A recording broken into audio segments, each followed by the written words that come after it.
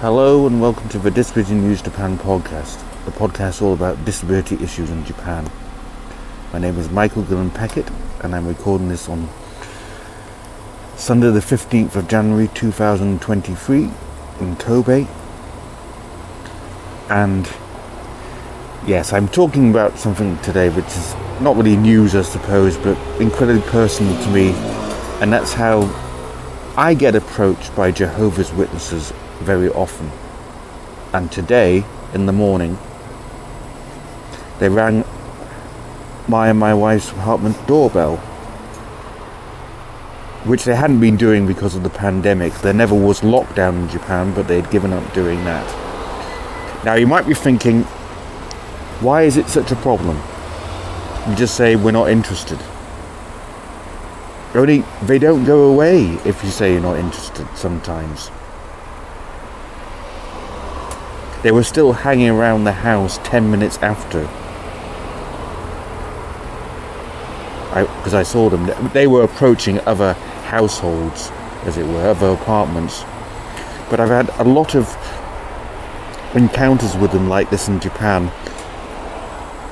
Because when they're out and about in town, as it were, and they've set their stall out with their JW leaflets, they often will approach me, and you have to remember I'm a physically disabled person. I use a walking stick, and I mention this because I have to say, I know it sounds cynical, they know what they're doing when they do this. I limp in a way that affects my left side. So the very first thing that they do often is this. They grab at my left side, say, "Hello, how are you?"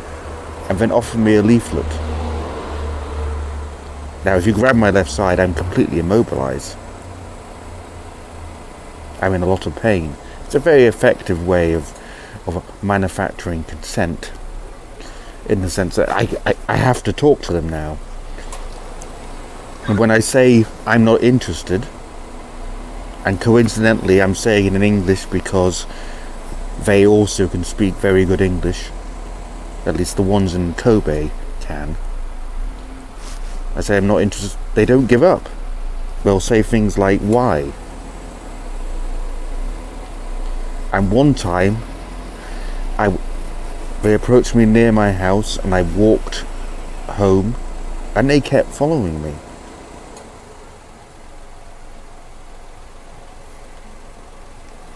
And I see this as a kind of disability issue because I don't think that they would be doing this if it wasn't that obvious that I was physically vulnerable. Now, when I say that, what I mean is two things. Firstly, certain theological beliefs dictate that disabled people are cursed by God, or that somehow they're in need of saving. But the second thing is they're just bureaucratic or political.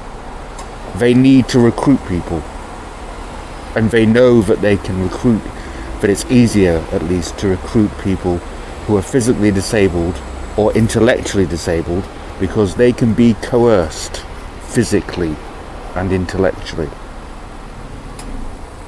So yes, I have a big bugbear in my head about so-called alternative lifestyles or cults in Japan, because I just don't understand why it's acceptable. And there's a way in which it makes me really sad that I feel that way, because believe it or not, I once considered becoming a Catholic priest. In 2001, when I graduated from university, I was offered scholarships, because not to blow my own trumpet, but I was apparently pretty good at what I did. I was offered a stay in a seminary, a course in a seminary, I hate that word, which might have led to me taking holy orders. But no, it wasn't for me. I don't believe in God. but just not anymore, and partly because of people like that. Don't approach people and proselytize. Just, if they're interested in your faith, they will approach you. Anyway, thank you for listening.